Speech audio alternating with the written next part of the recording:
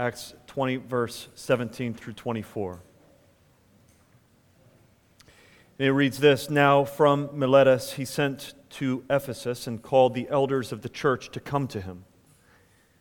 And when they came to him, he said to them, You yourselves know how I lived among you the whole time from the first day that I set foot in Asia, serving the Lord with all humility and with tears and with trials that happened to me through the plots of the Jews, how I did not shrink from declaring to you anything that was profitable, and teaching you in public from house to house, testifying both to Jews and to Greeks of repentance toward God and of faith in our Lord Jesus Christ. And now, behold, I am going to Jerusalem, constrained by the Spirit, not knowing what will happen to me there, except that the Holy Spirit testifies to me in every city that imprisonment and afflictions await me. But I do not account my life of any value, nor as precious to myself, if only I may finish my course and the ministry that I received from the Lord Jesus, to testify to the gospel of the grace of God. I want to preach to you this morning on these verses under the title, Finishing the Race. Finishing the race. Please take a seat and let's pray as we ask God to help us. Father, we thank you for this time that we can dive into this passage. We ask, God, that you would give us help as we study your word, that you would help me as I preach it, that I would preach your word, not my own ideas, that you would give us open ears, open eyes, open hearts, open minds to understand, to hear, and to receive your word, that you would shape us according to the likeness of Jesus. It's in Jesus' name and for his glory we pray. And all God's people said, Amen. Amen. Well, every fall it gets chilly. And when it gets cool, I take a trip to wherever I can find some firewood. I get on Facebook Marketplace, and I find somebody that's willing to sell some cheap wood, ready to burn. So last week I did just that. My son and I, Haddon and I, loaded up my van, the back of my van with some firewood. We brought it home. We unloaded the firewood onto my fire rack in my backyard. However, my fire pit that I use in my backyard is only 16 inches wide. And most of the time when I get wood, the wood is somewhere between 18 to 24 inches long. So what that means is I've got to cut it down. So until about 10 p.m., Haddon and I were out there with my chainsaw cutting through logs. Now when we were finished and we loaded all of the logs onto the rack, there was left a pile of sawdust. And so the next day, after my dog had rolled through the sawdust a number of times and brought sawdust all through the house, my wife told me, please go sweep up the sawdust. So I went outside, swept it up, and I ended up with 2 buckets full of sawdust. And I about threw it out, and I thought, well, wait a second, maybe there's some value to this. So I Googled, what is the value of sawdust? What can I do with sawdust? Came up with 10 different things that I can do with sawdust.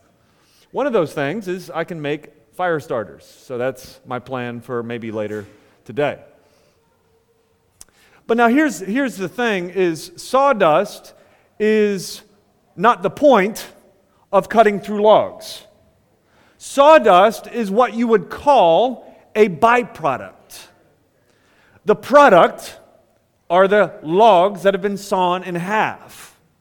The byproduct is all of the sawdust on the ground, meaning nobody's aim in driving 30 minutes, finding wood, loading up their van with wood, unloading the wood into their backyard, nobody's doing that for the purpose of making sawdust, even though sawdust has some value. But no, sawdust is a byproduct. Byproduct is defined in this way. A byproduct is a secondary result, unintended but inevitably produced in doing something else. Now, a lot of people seek fulfillment as if fulfillment was the main goal and the main product of life. But the problem is this, is that fulfillment is a byproduct of doing something else. So if you are seeking fulfillment in your life, in your job, in your purpose, in your destiny, in your career, in your neighborhood, in your family, if you are seeking fulfillment as the main goal, you are like somebody going out and getting a whole bunch of wood and then just kind of chipping away at it with your fingernail, hoping to produce some sawdust. You will never find fulfillment. Focusing on fulfillment. You've got to focus on something else. Because fulfillment is a byproduct. So what is it that we're focusing on? Well, I'm going to tell you right up front. The goal of life is to glorify God.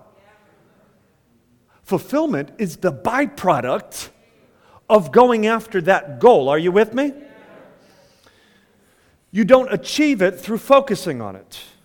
You focus on something else and something bigger and something better. Now, let me just use Paul as an example. What was Paul's purpose of in life? If you knew the Apostle Paul who wrote this, you might know him for the quality tents that he makes. You don't know him yet as the apostle who wrote half the New Testament. You know him as the dude that you bought a tent from. What was Paul's purpose? Some people might say Paul's purpose was to be a CEO in the tent industry, building quality tents. And by the way, verse 34 tells us something about his tents. Through his own tents that he builds and sells, in verse 34 we learn that he not only supported himself, but he supported his whole crew who was with him. Meaning this dude made some mad quality tents. He knew how to make $1 off his tents to the point where he could actually support multiple people with all of his profits. He was good at business. The scholars tell us that while he was in Ephesus for 2.5 years, his schedule most likely looked like working on tents from 6 to 11, from sun up until about 11 o'clock when they would kind of take their what we might call a siesta. And then from 11 to about 3 or so, it was lunch and just kind of break during the heat of the day. And that's when Paul is gathering the church together every day in the hall of Tyrannus to teach them. And then at about 3 or 4, they would all disperse. They'd go back to their jobs, and Paul would work on tents until about sundown. Which means that Paul was a hard worker, and Paul had a very successful business. But what was Paul's purpose? Was Paul's purpose to do well with his business? Was his purpose to build wealth for himself? You see, today in our culture, we often mystify purpose. We think of purpose as sort of this secret calling or a secret destiny that you have to go and find. And so for that reason, people make mad profit off of you trying to find your purpose. People write entire books on you trying to find how to find your purpose. TED Talks and YouTube videos on discovering your destiny. There are entire churches that are actually shaped around this idea of you finding purpose. And usually that is found in maybe some sort of job that's out there, some sort of career, some sort of work aspiration, or some sort of service. Week after week, people come to these things looking for their purpose, hearing the directive, go find and discover your purpose. But it never works. Do you know how I know? It's because week after week after week, folks leave with the directive, go find your purpose. And they've been hearing that for 5 years. At what point, church, do we just find it? At what point do we discover our destiny? I'm here to tell you what it is, not tell you to go find it. So how did Paul introduce himself? Did Paul introduce himself in this way? Did he say, I, Paul, owner and operator of Pauline Tents, LLC? He could have. Or did Paul introduce himself this way? I, Paul, entrepreneur and philanthropist. Now, I think Paul introduced himself in this way. I, Paul, a servant of Christ. Look, 200 years ago, the author, the novelist Charles Kingsley, wrote this. He says, we act as though comfort and luxury were the chief requirements of life, when all that we really need to make us happy is something to be enthusiastic about. Now let's just pause for a second and ask a question. What is it that Christians get enthusiastic about? What is it that we really get jazzed about as Christians? Well, in verse 24, Paul tells us what he got enthusiastic about. Paul says this, he says, but I don't account my life of any value, nor as precious to myself, if only that I may finish my course and the ministry that I received from the Lord Jesus to testify to the gospel of the grace of God. Living every bit of our lives to testify to the gospel of the grace of God is what we get enthusiastic about. That's what we live as Christians our entire lives for, from our marriages, to our child rearing, to our singleness, to our friendships, to our careers, to our dreams, to our desires, to our aspirations, to our free time. All lived with this main ambition in mind to bring glory to God. Not some sort of vain pursuit of trying to find our purpose, but knowing our purpose. Now that leads me to another question though, because we can always say, oh, well, let's bring glory to God. And I hear Christians say that and amen to that. Glorify God with your life. But what does that mean? Have you ever thought about that? Like, I'm just living for the glory of God. Cool. But what does that actually mean, like, in the way that you think about how to use your life, in the way that you think about your stewardship of everything that you have? Well, one of the primary ways that we glorify God with our lives, if not the primary way, is to testify to the grace of God. So Paul was all about living his life to God's glory, and as he explains to you what he does to live his life to the glory of God, it was to testify to the grace of God. A guy who was very successful, worked a busy job, made a lot of money. His purpose was to testify to the grace of God. C.S. Lewis put it this way. He said, the glory of God, and as our only means of glorifying Him, the salvation of souls, is the real business of life. Did you get what he said there? First, what he's saying is that Christians live for the glory of God.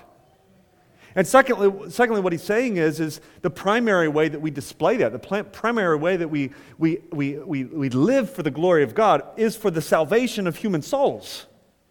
Or as Paul puts it here in verse 24, to testify to the grace of God, the gospel of Jesus Christ.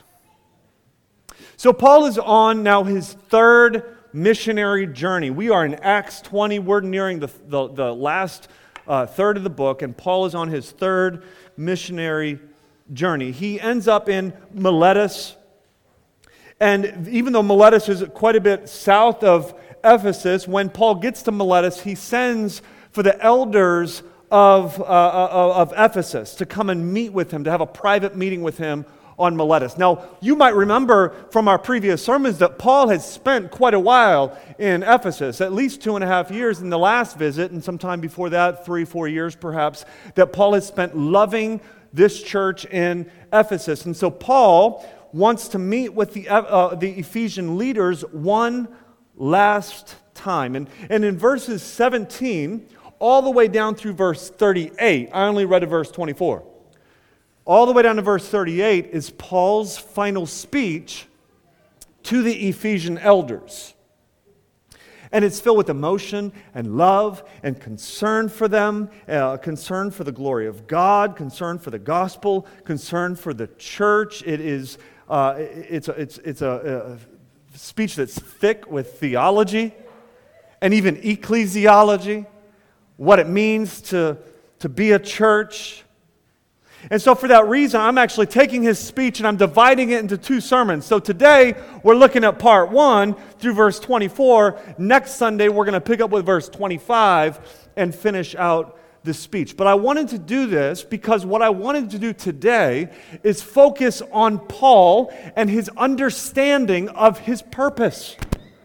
Why he's lived his life, his past ministry, and then where he sees himself going. And I want to use this as a way to encourage and challenge us to live for the same purpose. To live your life. Not for the purpose of preserving or protecting or promoting your own life. You see, because this life, we are physical creatures, we are in flesh. Because of that, we often believe that this life is all we have. And so therefore, our goal is to preserve, protect, and promote ourselves and our own lives. But I want you to see this morning that for Paul, the purpose was proclaiming the gospel of Jesus Christ. As he begins his speech to the Ephesian elders, number 1, we see intentionality. In his previous ministry, Paul was intentional. Everybody look at verse 18.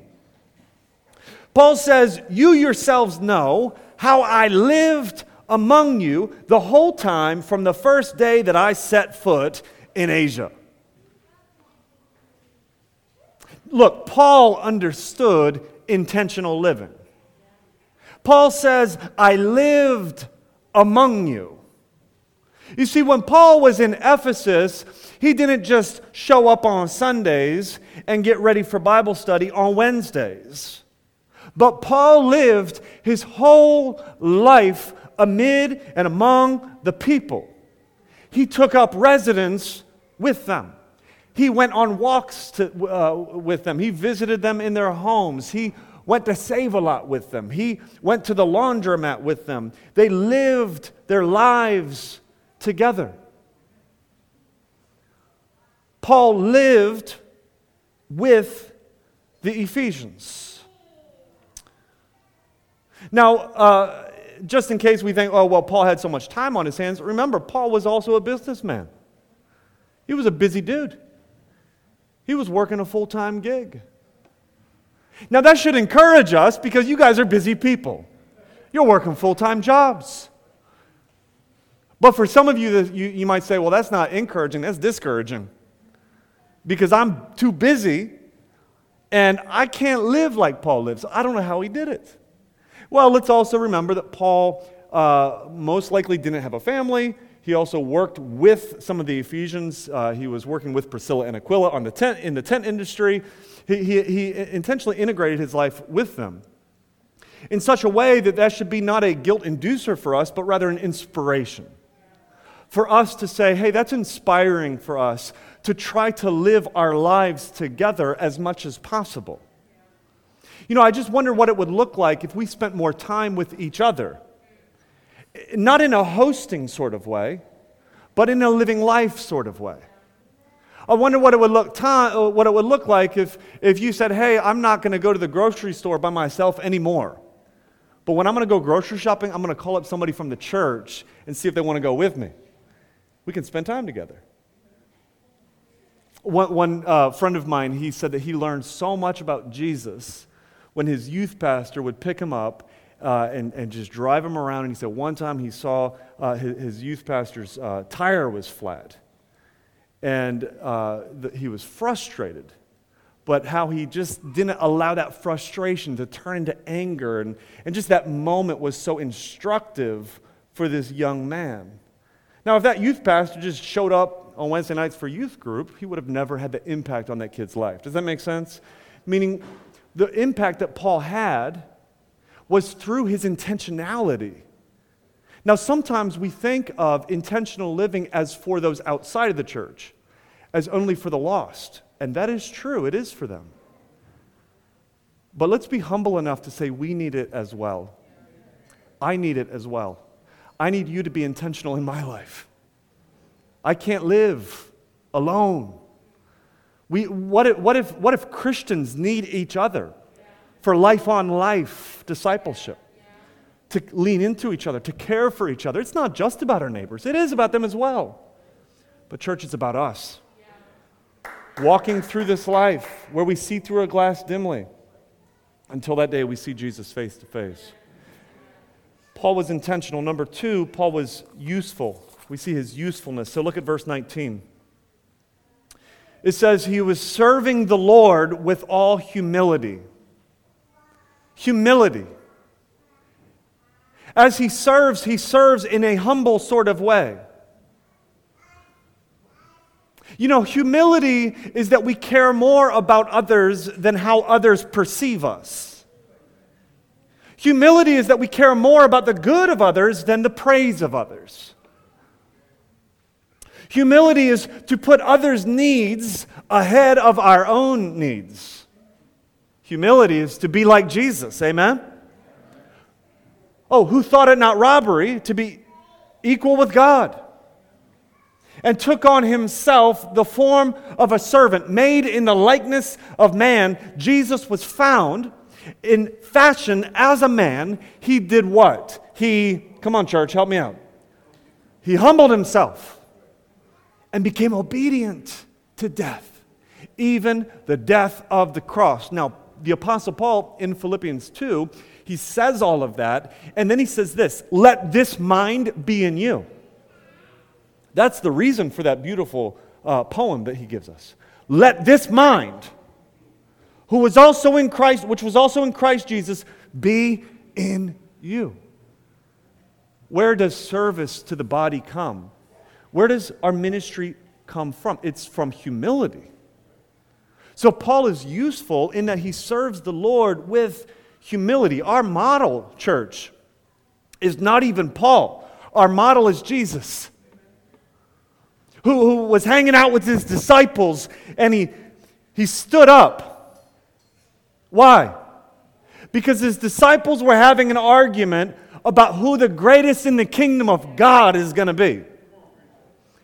And as they're arguing about who the greatest is, Jesus quietly walks over and he takes a towel and he wraps it around his waist. And as they continue to argue, well, I'm going to be on the left, who's going to be on the right, and who's going to be the greatest in the kingdom, Jesus walks over and he picks up a water basin. And he sets it down in front of his disciples and he proceeds to wash the feet of every single one of them. Oh, and by the way, that was before foot washing was a thing. That was just the lowly action of a servant. Oh, let this mind be in you, church. Your service to the church will be birthed out of your humility. And your humility will be birthed out of you following Jesus and becoming conformed to the image of Christ. Number 3, Paul also loved the church. As he's talking about his past ministry, he lived among them, he was intentional, he was useful, he served them with humility, and he also loved them. Where do I see that? In verse 19 it says, and with tears. I served you in humility and with tears. In verse 31, he repeats that. He says, for 3 years I did not stop admonishing everyone with tears. I love that. Like I'm personally challenged by that. Like Paul, when he taught, he cried. I doubt it was uncontrollable. I'm sure he had enough, the ability to get his message out, but there was tears involved. And that's because he loved the people. He loved them. He did not teach out of pride or arrogance. He did not serve them out of anger or frustration. But Paul served through tears. Fourthly, we see in Paul's previous ministry that he had boldness. He was bold. Look at verse 19 as it continues. He says, with all humility and with tears and with trials that happened to me through the plots of the Jews, how I did not shrink from declaring to you anything that was profitable and teaching you in public from house to house. No matter what, I did not shrink from teaching you anything that was profitable. Meaning, if I have to teach you something that is not popular in this world, and it's going to bring harm to the teacher, Paul says, if it would help you, if it was profitable for your life and walk with your Lord and Savior, Jesus Christ, I did not shrink from it. You see, his teaching ministry and his boldness was birthed out of what? His love. His love. What would cause a mother to run into a burning house? The only thing I can think of is that she has a child in there. Don't you understand that love moves you to risk? Love moves you to courage and to boldness. And she's celebrated for saving her child, and everybody says, oh, you are so bold, you're so courageous. And she doesn't feel that way. She just loves her baby. And so because of the love, Paul had boldness, he had courage, and he did not shrink. Why? It's because he really believed that this message of the gospel of Jesus Christ was the difference between life and death. And one of the reasons we shrink is because we might not really believe that. But Paul really believed that this was the difference between life and death. In verse 19, he tells us what he was bold about. It's the gospel message.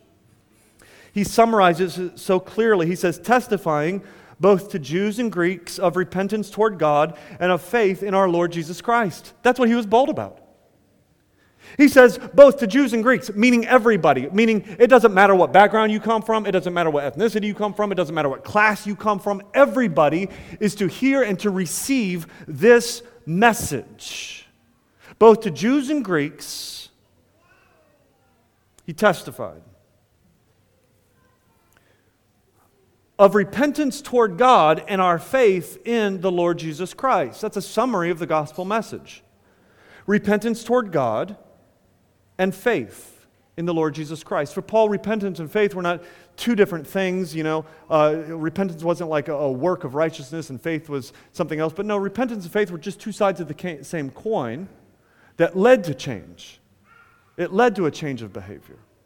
Repentance and faith, repentance simply means a change of mind, and faith means to trust in the Lord Jesus Christ. And so this is his summary of the gospel message. And so, sinner, I want you to know this. Jesus Christ died for your sins. He died so that you could be forgiven of your sins and stand perfectly righteous before God, bathed in his righteousness, accepted as if you are Jesus himself before God because you're in him. How do you get in Christ? Turn from your sins and trust in Jesus. And I'm pleading with you right now. Please, change your mind. Change your mind about your course. Change your mind about your ability to save yourself. Change your mind about your ability to work for righteousness before God. Change your mind, church. And trust in the Lord Jesus Christ, and you will be saved. And one day you will be raised to new life, freed from even the presence of sin for all of eternity. That's the gospel message. And that's what Paul was so passionate about. He did not shrink even in the face of trials, challenges, and persecution. Now, Paul then turns in verse 21 to his future ministry. He says, and now behold, that's his turn. So he's saying, hey, now check it out. This is what I'm about to do. He's going to Jerusalem. This is why he wanted to see the Ephesian elders one last time, because he doesn't think he's ever going to see them again. He doesn't know exactly what's going to happen in Jerusalem when he gets there, but what he does know is this. He says, the Spirit has testified that in every city, imprisonment and afflictions await. When Paul gets to Jerusalem, what's going to happen is he's going to meet violent resistance, opposition. He's going to have a murder attempt on his own life. He's going to end up being locked up. Within 10 years, within a decade, Paul is going to go to Rome. He's going to end up doing 2 years in prison in Rome. He's going to be released for a short time. He's going to move around and preach the gospel. He's going to get arrested again under the reign of Nero, and his head is going to get chopped off. Paul will never again see the Ephesian elders, and he has this eerie feeling about this last meeting. And this is why he wants to see them and give them this final message face to face, at least.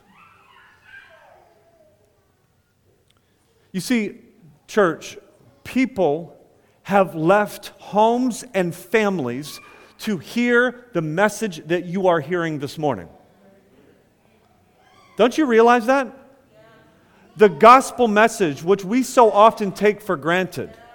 The gospel message, which we so often, we come into church and we're like, oh, same message, same thing. Yep, need a Savior, need Jesus, forgiveness of sins, life everlasting. Blah, blah, blah, I get it. Don't you realize that people have died? They have died so that somebody might hear the message that you freely hear week after week after week after week. It is such an important message that Paul is willing to risk his own life, and he does end up dying within a decade, to promote and proclaim this message of the gospel. It's worth it, church. Standing for Christ is worth it no matter what. Paul was bold. You see, by default, I think we tend to believe the exact opposite of what Paul says in verse 24. By default, I think we tend to believe that our life in this world really matters more than anything else. By default, I think we tend to believe that, man, I get it. You know, I'm going to have heaven one day, but man, it would really be nice to have some of this earth right now. And by default, I think we tend to live like everybody else, aka living for this world. And so when we get to verse 24, and I've been trying to kind of build up for you to verse 24.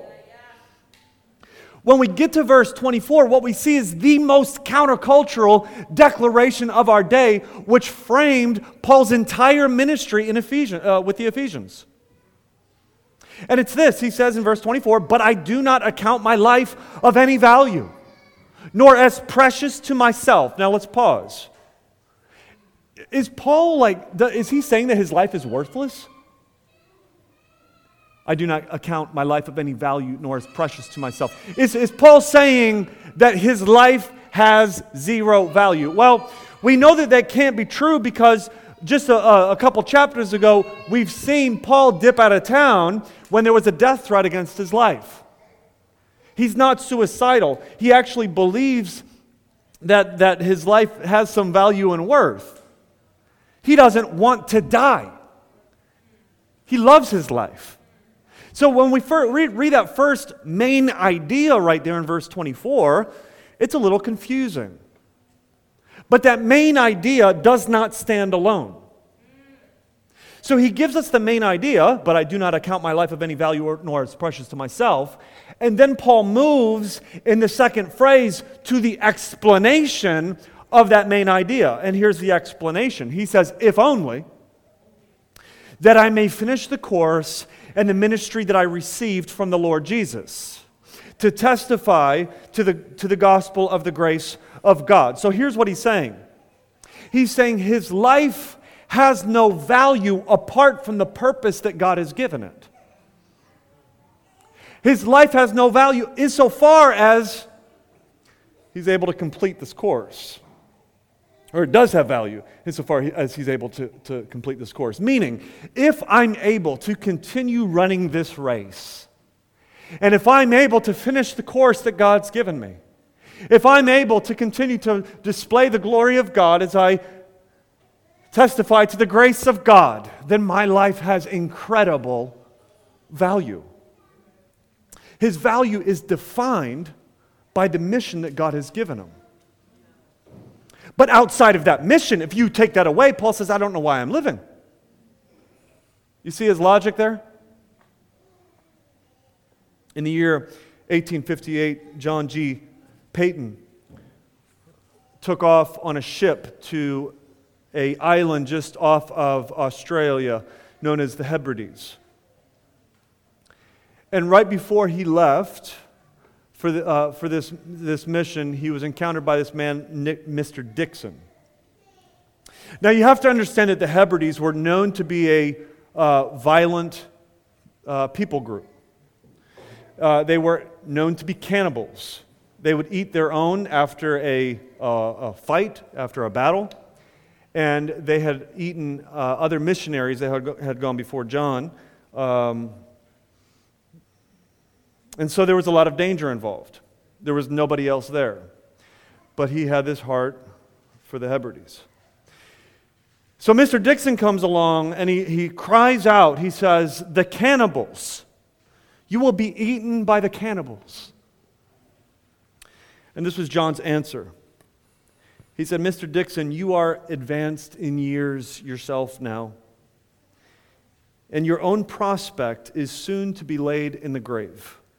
There, you will be eaten by worms. I confess to you that if I can but live and die serving and honoring the Lord Jesus, it will really make no difference to me whether I'm eaten by cannibals or by worms. And in that great day, my resurrection body will arise as yours in the likeness of our risen Redeemer." You see, a mother would run into a fiery house not because of the likelihood of success. She's not doing the statistics and asking herself, what are the chances of me surviving this? She's not talking, having a little powwow with the firefighters and saying, "Hey guys, do you think the building's about to fall down?" No, the reason she runs in is because of the value of the goal. Does that make sense? Ralph Winter put it this way. He said, "The risk is not to be evaluated in terms of the probability of success, but by the value of the goal." Paul's main idea is simply this: I don't know if I'm going to survive. The probability of success is not what drives me, but it's the value of the goal. And that is to testify to the Lord Jesus Christ. 3 lessons for you, and I'm done. Number 1, let your ambition be shaped by Christ, church. Let your ambition be shaped by Christ. There was a sign on a storefront, and the sign read, "Gone out of business, did not know what our business was." Don't you realize that we lose ambition in life because we burn out? We burn out because we're discouraged, and we get discouraged because we don't know what our business is. We can talk all day we want about finding your destiny, discovering your destiny. But I want to tell you, church, this morning that your destiny has already been determined by God. And we're actually told in the Bible what your destiny is. Have you ever heard the word predestined? The word predestined means that your destiny has been predetermined. Now, what does the Bible say your destiny is going to be? Well, in Romans chapter 8, verse 29, we are told, check this out, that we are predestined to be conformed to the image of His Son, a.k.a. that's Jesus. Meaning your destiny is far better than anything you can ever imagine. Your destiny is far better than anything this world can give you. Your destiny is far better than anything that you can get out of this earth. Your destiny is to be conformed to the image of Jesus Christ. Your destiny is to look like the Son of God. So let your ambition be shaped by Jesus Christ. Let all of your ambition, no matter what you're doing in all of your awake hours during the day, be shaped by seeking to be conformed to His image, to serve like Jesus, to love like Jesus, to have humility like Jesus. Number 2, second lesson, let your satisfaction then be produced by this mission. Let your satisfaction be produced by mission. The actor George Sanders, years ago, he was one of Hollywood's leading men. He lived a very glamorous life. And as he got older, Sanders took his own life. And he left this letter. He said, "I committed suicide because I am bored and because I have already lived long enough."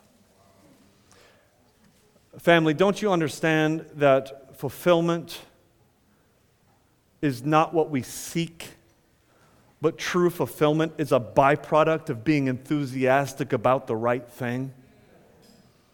And family, hasn't history proven to us over and over and over again that when you are enthusiastic about the things of this world, it never produces that byproduct of fulfillment?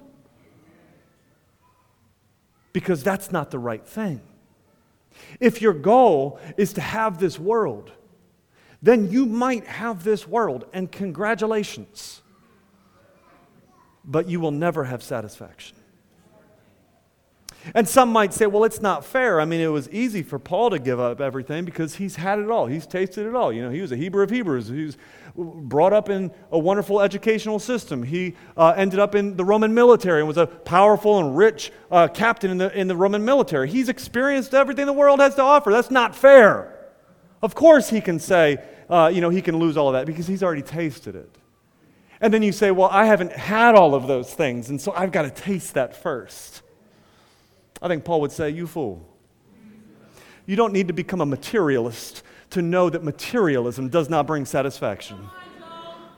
Let's take it from the chief materialist in the Bible, Solomon himself, who literally had everything that you can imagine, and he wrote the book of Ecclesiastes and basically said, I'm depressed. He wrote the book of Ecclesiastes and he says this, he who loves money will not be satisfied with money, nor he who loves wealth with his income. This is all vanity. Look, when we see somebody like that, somebody who has tasted everything, and they say, hey, there's nothing there, just believe them, there's nothing there. And trust God with your life, church. Look, the joy of a Christian who loses their life for the testimony of God's grace, and they have joy in the process, shames the materialist who lives their whole life seeking material things and ends with nothing. Third and final lesson, and we're done. Let your expiration be marked by completion. Let your expiration, meaning when you die, be marked by completion. Someone once said, let your life goal be to die well. And I think that's right. I think that's Paul's mission here. Paul said that he wants to live in such a way that finishes the course, or some of your translations would read, finishes the race. Church, how do we finish the race that God's given us? Number one, know your purpose of the race, and that is to testify to the grace of God. Number two, know the cost. It's this world and the things therein. But number three, I want you to know the strength. and that is the grace of God. We don't find this flame within us. This flame is given to us. Paul didn't intrinsically have it in himself to live this kind of life abandoned for the glory of God. But Paul knew that the fire of the Holy Spirit had rested on him, had been given to him, and it was God's grace then that was leading him through it all. The Greeks, Paul was a big fan of racing, by the way. The Greeks in Paul's day, they had a race in their Olympics, which was a little different than our races today. For the Greeks in their Olympics, the one who won the race was not the one who finished first, but the one who finished with his torch still lit. Don't you know, church, that we finish the race with our torches still lit? Don't you know, church, that the Holy Spirit has given you a flame that will not die out?